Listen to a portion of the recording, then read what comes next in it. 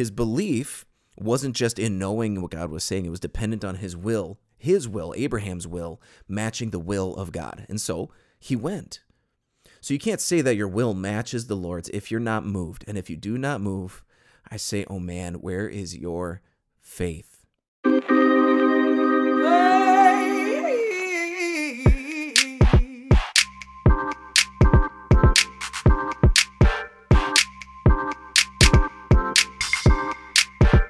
If you work for the Catholic Church and want to avoid burnout, overcome team dysfunctions, and put more souls in the pews, we're here to help. I'm Ty Hua, here with my co-host John Kahns, and we're providing leadership development for Catholic ministry professionals. Today, we're talking about what you need to do if you feel like your pastor is the main reason you can't get anything done. It's time to have a crucial conversation. Hey, John. Hi, Ty. How's it going? Good. I'm excited for this topic. Now, I want to throw a little disclaimer out there. I'm worried that people will hear that topic title that we threw out there and get real worried that this is all about blaming the pastor, and that is not what this is about. This is about having those crucial conversations. That happens to be kind of a hot button topic, so it's a good one to talk about. But it comes down again to the individual that we're speaking to, the individual Catholic ministry professional.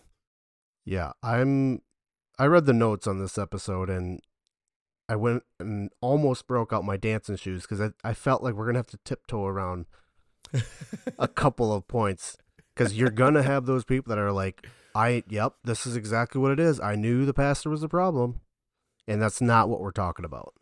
So Absolutely not. Yep. Yeah, so we're going to dive in. Of course, if you have any feedback or any thoughts on this topic, as always, you're welcome to go to CatholicMinistryProfessionals.com, send us a message.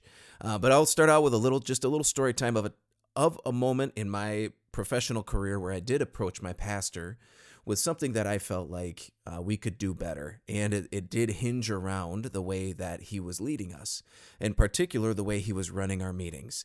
And we were probably unique in that parish, in that we were the only parish that had bad meetings. Mm-hmm. I'm sure nobody else can vibe with that. But they were really difficult. I really struggled when I started that parish to understand what the purpose of them was. I felt like they very little. All they had to do was getting ready for Sunday, which is not a bad thing, but I had very little to do with getting ready for Sunday as far as running the Mass. Beyond that, they didn't tie into the mission of the church in terms of, this is what we're working on now, and this is how it ties into that mission, the mission we just got done talking about in the last episodes. But most of the time, I found we would divulge into kind of gossiping about parishioners, and that really bothered me on a deep level, and I wanted to try and find a way to avoid that.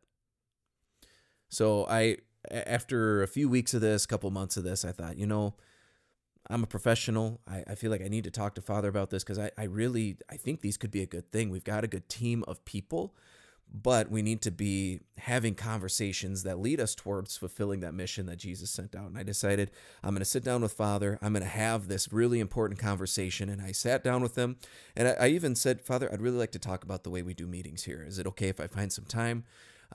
He said, sure, let's put a date on the calendar. We sat down, and it was amazing because he knew I was coming in with some form of criticism, and he immediately, his whole body language, is a very warm priest, very warm person, especially one-on-one. That's usually, we get into this meeting, and it's like he put on his suit of armor, and his whole body language just closed off. His face was completely indiscernible. So, I go from being like, I think this is going to be a good conversation, to, oh man, I'm giving a presentation and Father's not into this.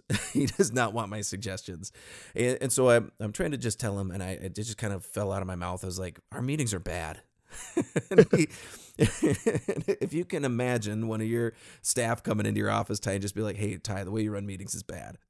It has happened. Well, fair enough. Maybe we can hear about that in a little bit. And to say, Father did really good with me, because I was not prepared for that conversation as much as I thought I was. But I came in, I gave my spiel. I said, hey, are you open to some new ways of doing things? Of course, he said, yeah, I'm open to it. You bring him to me. We'll see what we can do. But at the end of the day, even though he said he was open to it, he wasn't. He was really close to retiring. You know, he had been doing this for 40 years. Who was this young pup coming in with his opinions on how things should be run? But regardless of all of that, regardless of the efforts, what really was a failed attempt on my part to have that crucial conversation that I thought would lead to change. The important thing that I really believe, and what we'll talk about, the important thing was that I had the conversation. I really felt like I owed this to God to have this conversation. I felt like this was a necessary thing that would help us to implement the mission. And over time, what it gave me time to do was realize that it wasn't going to change, and it gave me permission to put less emphasis, less time into the team meeting personally, because I realized that Father wasn't using it for that purpose. We didn't have the same expectations, the same goals in what that meeting was meant for. So when I did contribute, you know, it was kind of to speak into the mission. It was kind of do those things. But ultimately, I was obedient to what I felt God was calling me to do. And we're going to emphasize this a couple times, but we're called not to be successful. We're called to be faithful. And in that, there is fruit, because there was fruit that was born of that crucial conversation, which was a camaraderie with other members on the team who kind of felt that same way. We were able then to find other ways to have the important conversations we need to have, since they weren't necessarily happening in the context of the team meeting. Yeah.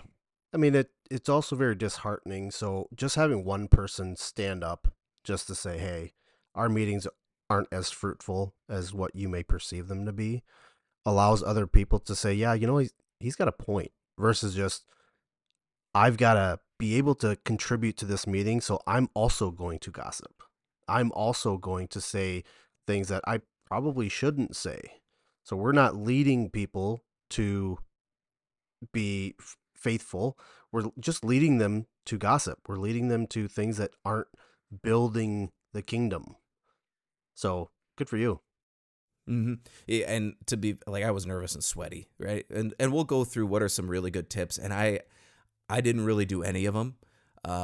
So I think that this is something that it's a failure on my part, or something at least that didn't go the way that I hoped it would, but we can all hopefully learn from. So we're still looking at those 3 pillars of the Catholic Ministry Professionals framework, starting with better conversations, then moving on to better work, and then a better you, becoming a better professional, a more holy professional. But this is the third part of that first pillar. We've talked about how we need to discern God's mission, what he's called us to, and our own apostolates within the church, how to then frame that and share that with others so that we can share what God is doing right now in our parish.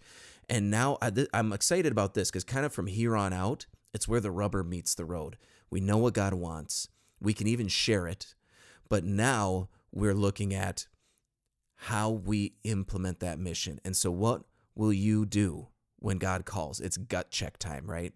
There's a common theme that I've noticed in the church, which is that we tend to complain about things that bother us, but we're not very quick to actually fixing them, right? And that might be whether your volunteers are flaky, our music's bad, right? Or in my case, just I felt that the pastor wasn't leading meetings well or effectively, right? We've all got these things. Complain, but then never do anything. Well, if God is calling you to this, you got to do it. Isn't complaining part of the catechism? At least the Baltimore Catechism? You know, I'm still working through the catechism in a year. I'm not even sure what's in there.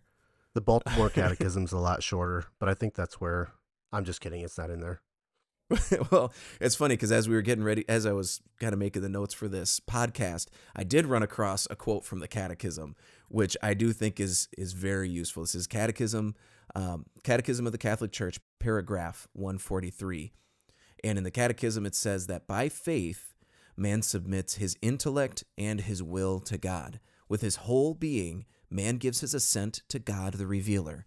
Sacred Scripture calls this human response to God the offer of revelation, the obedience of faith.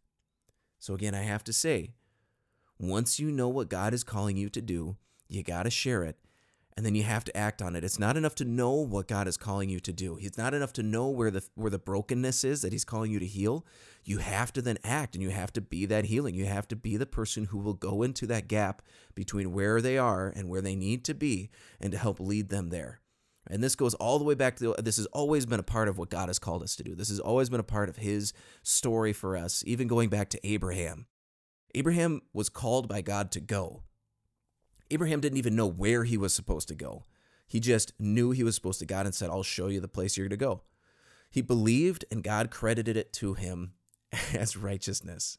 His belief wasn't just in knowing what God was saying. It was dependent on his will, Abraham's will, matching the will of God. And so he went.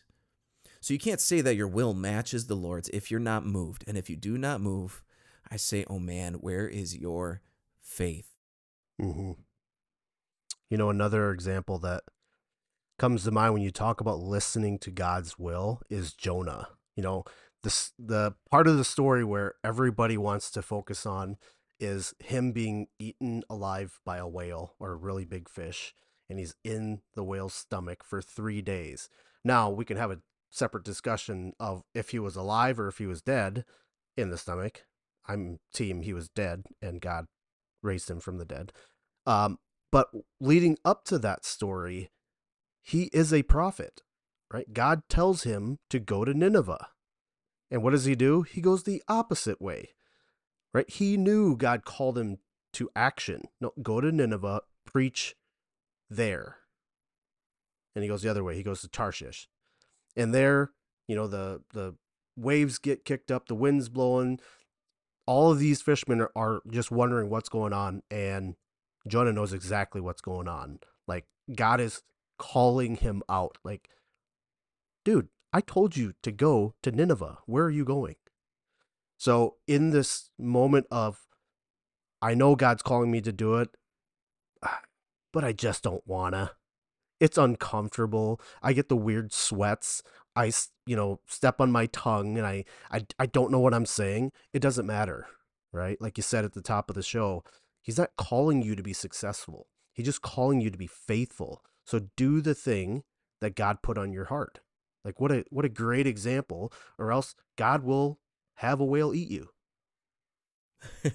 He'll have a whale eat you. We talked about in this, these last couple episodes, how your ministry dries up and dies if you're not fulfilling that mission, if you're not bearing that fruit. And even St. Paul says this, right? He says, I came to you not speaking in human eloquence, right? He's saying, like, I sounded like an idiot, but I still did it. You know, that there's a reality that we're just called to be faithful to what the Lord is calling us to do. And how do we do that? How do we do that? Well, it's in relationship. That's what it is. You know, when we look at Jonah, he was called to be in relationship, right? Share the message, tell these people this, and he failed to do that. And again, St. Paul says, faith without works is dead. It's a dead faith. What happened to Jonah, right? The belly of the whale, dead, 3 days, right? That's what happens when we don't fulfill that. So the most effective way, right? The most effective way we do this then, this movement towards fulfilling the mission, it's in relationships through conversation, intentional conversations, and what we're going to call crucial conversations. So for every single thing that you need to accomplish in ministry, there is going to be a conversation that needs to happen. And these are those crucial conversations. So it might be something positive, right? You might just need to ask somebody to go grab coffee because you really want to encourage them to step into a leadership role. Yeah, you might, and that would be a positive conversation, but also maybe you're not super outgoing, so that's really uncomfortable for you. Or it might be something that's more difficult. Maybe there's a volunteer that is actually driving people away. That's a tough conversation to have with that volunteer, even because they probably have the best intentions, but if they have no idea what they're doing it, or they're doing it all in the wrong ways, or maybe they're weird and creepy, I don't know. If you have to have that conversation where you uninvite a person from volunteering in a specific way, that's hard, right? Or maybe I need to talk to Father about the person that he brushed off when they came up to him before Mass because they just want to get their baby baptized, but he said, I don't have time for you right now. Because he was focused on getting the Mass ready. And I've seen that happen. Yep. Those conversations need to happen. Be like, Father, we're trying to bring people to Jesus here. Maybe, soften the tone a little bit. Right. Those are not always easy, but they are crucial to fulfilling that mission, to building the culture that we want people to experience when they enter the church. Well, I'm pretty sure every Catholic ministry professional, when you talked about the person that's just not really doing a good job, somebody popped up in their head. The image of that person popped up in their head, and they're like, I know exactly who you're talking about, and I need to have a crucial conversation with them. In that conversation, I mean, it might just literally be, hey, we need to modify it this way. It doesn't necessarily have to be, you can't do this anymore. And honestly, I would say if it's at that point, it's because you failed to have a crucial conversation earlier on where you could guide the way they were behaving in that ministry. So here's some, especially given our topic that we had, right? If you're having difficulty, and we'll lean back on, if your pastor, you feel like the way they're doing things, it keeps you from being able to do your job effectively, I just want to throw out some crucial conversations you may need to have with him. The first being, what are the decision-making rights related to your position?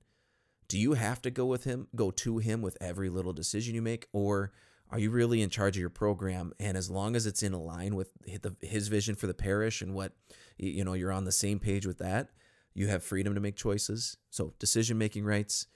If you're having trouble being able, then you maybe you need to run every decision by him, but you can't find him. You can't ever seem to get on the same page, and you're always running last minute. You're like, Father, I need to talk to you right now. Ask him to schedule a one-on-one meeting. That's a crucial conversation, especially if you're having trouble connecting. Another one might be you need to define what success looks like for your position. Maybe you're on completely different wavelengths about what your job actually it is and what you're trying to accomplish. So defining success, even then sitting down, if he needs to be in on every decision, prioritize those objectives and tasks. Ask him to help you. Okay, then I need to know what your priorities are so that I can help get this done. Another one might be professional boundaries. Maybe you're being asked to do too much, and that is entirely possible because when you find one good person, your tendency is just to heap more on top of them and just add to their list. And you're a Catholic ministry professional, so you're probably exceptional at what you do. So you need to say, no, Father, this is too much. Like, we've got to find another way to make this work, right? And this isn't an exhaustive list, but I would say those are a handful of conversations that you can sit down and you can have. You don't have to have them perfectly, but they can help you to kind of flesh out here, how do we move forward and move beyond this particular frustration in your work. Yep. And let me offer just a little bit of advice going into that conversation, that crucial conversation. I'm going to give you an acronym, CPR. So if you've read the book, Crucial Conversations, CPR really helps to soften that conversation to where it's not a personal attack, right? Father, you're terrible at meetings. It's a different aspect of going into it. So the C stands for content. What are we talking about? The P is the pattern. We got to establish a pattern. Hey, Father, we've had several meetings now where they all have the same types of things that are involved in it that aren't very efficacious. They're not effective. They don't help build our ministry. All we're doing is talking about insert parishioner, right? In May, we talked about that parishioner. In June, we talked about that parishioner. And then in July, we talked about that parishioner. I don't feel like it is very good for us to talk about that parishioner in a staff meeting. And then the R is the relationship. Here's how it's affecting our relationship, because now we're not having good communication about how we're working our staff meetings, but we're showing the new staff that this is what staff meetings are all about. It's about gossiping, and I don't think it's going to work. We need to change something, right? So CPR going into that crucial conversations takes it from being a personal attack to, hey, let's change things. Let's put it into action. And, it's based off of these patterns that I'm seeing, and not just one or two things that happen to me that I keep playing over and over in my head. And now it's, in my head, I feel like it's happened 1,000 times because I've replayed it 1,000 times. Have the right content, the pattern that has been established, and how it's affecting your relationship. We've thrown a lot of information at everybody, but let's maybe tackle some of those potential disagreements, those potential areas of disagreement people might would have as we move into Devil's Advocate. Dun, dun, dun. I was thinking we need like the Law and Order, dun, dun. Yeah. Or like the sizzle of a steak on fire. With someone screaming. Yep. Yep. Can you tell it's Lent? I'm talking about steak. So strategic conversations feel manipulative. I don't want to have that conversation because I don't think the Spirit is moving me in that direction because they might think that I have a ulterior motive. What would you say? How would you guide somebody to have that crucial conversation?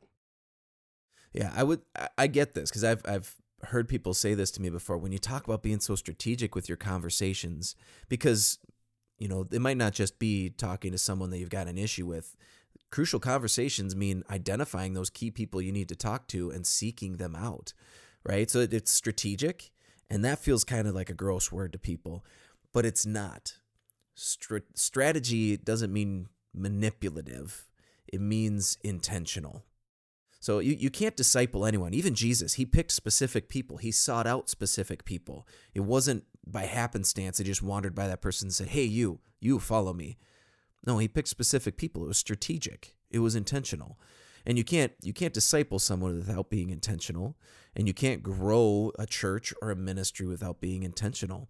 And actually being intentional reverences the person in front of you with the dignity they deserve, being an individual made in the image of God. It recognizes their value, and it seeks to then enter into conversation about that value and how it can be of service to the kingdom.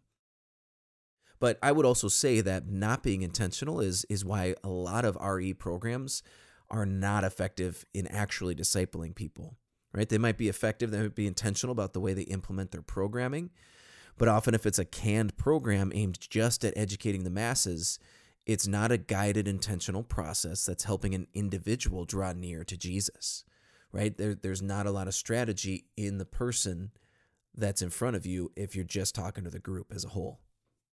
Do you think there's any correlation to not being intentional and then having to replace your catechists every couple of years because you're not discipling them?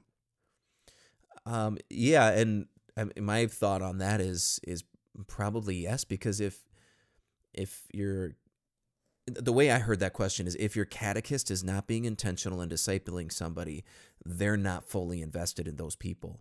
And if you're not fully invested, then you're not going to feel that desire to continue to grow. But the other side of that too is if a catechist isn't invested and they leave, then those kids on the other side of it, or those people you're trying to disciple, don't experience that relationship as it grows and develops and evolves over time as someone who's really deeply invested in me. Where do we go from here? What are some actionable steps that one could take to improve? There are 3 steps that I'm going to throw out there, and they're things you can start doing right now to be strategic, to be intentional with the people that God has placed you in this leadership position over. The first one is just to begin making a list of crucial conversations that need to happen at your parish. And you're going to use those tips that Ty talked about, that acronym, which was CPR, when you have those conversations. But start making a list. And it like I said, it could be big things, it could be little things, but start listing them out. Maybe you need to talk to somebody about the programming they use at their parish because you heard it that's on fire, but you keep putting it off because you're so busy here. Write it down, because the next step is then you need to prioritize that list. You need to prioritize the conversations in order of urgency, the time needed to prepare, put a priority on them, and then once you've got them prioritized, start scheduling them. Put them in your calendar. Make a commitment. Reach out to the person. Say, hey, I'd like to talk to you about this and this and this. Can you find some time to do that? It gives them a chance to prepare and come ready, but it also it says we're going to do this so that we can move forward. Because again, your will, if you want that to match the Father's, right? If you want to have that obedience of faith, your will has to match the Father's, not just in your mind, but through your actions. So begin making a list. Once you have that list, prioritize them, and then start to schedule them. And then I do have a few tips for having those crucial conversations. Ty, I think that CPR acronym is great, so go ahead and rewind back in the podcast and find where that was to get those. But I would say there's a handful of things. If you're going to have a difficult conversation especially, do the spiritual work in advance. Again, all of this it finds its source in Jesus Christ. So do the spiritual work, intercede for the situation. And I would even say, not just praying, fast for it. Fast intentionally for these things, because there are some spirits that can't be driven out except by prayer and fasting. And so if there's a spirit of negativity there, just don't let it have any room to play. Come prepared with the facts. Don't just list how annoyed you are. Come prepared with the facts of the situation. This is what happened. These are the dates. Ty, you did a good job of relating that earlier. Listen to their side. You're going to have to listen. What is their story? What were their expectations coming in? And then finally, have an offer prepared yourself. Have a solution prepared for how this could potentially turn out. But I would even, before that, see if you can find a way that they can offer a solution, because then it's moving from within them. So especially with those difficult conversations, see if you can get them to offer a solution. How do you see this being resolved? All right, well, that's it for today's show. Thanks for listening to the Catholic Ministry Professionals podcast. If you haven't yet, please subscribe to the show. And if you found today's show helpful, share it with your pastor, share it with a friend in Catholic ministry, and then leave us a nice review. It helps other Catholic ministry professionals to find the show. If you want to share a story that you think would be helpful to other Catholic ministry professionals, please visit CatholicMinistryProfessionals.com and send us a message.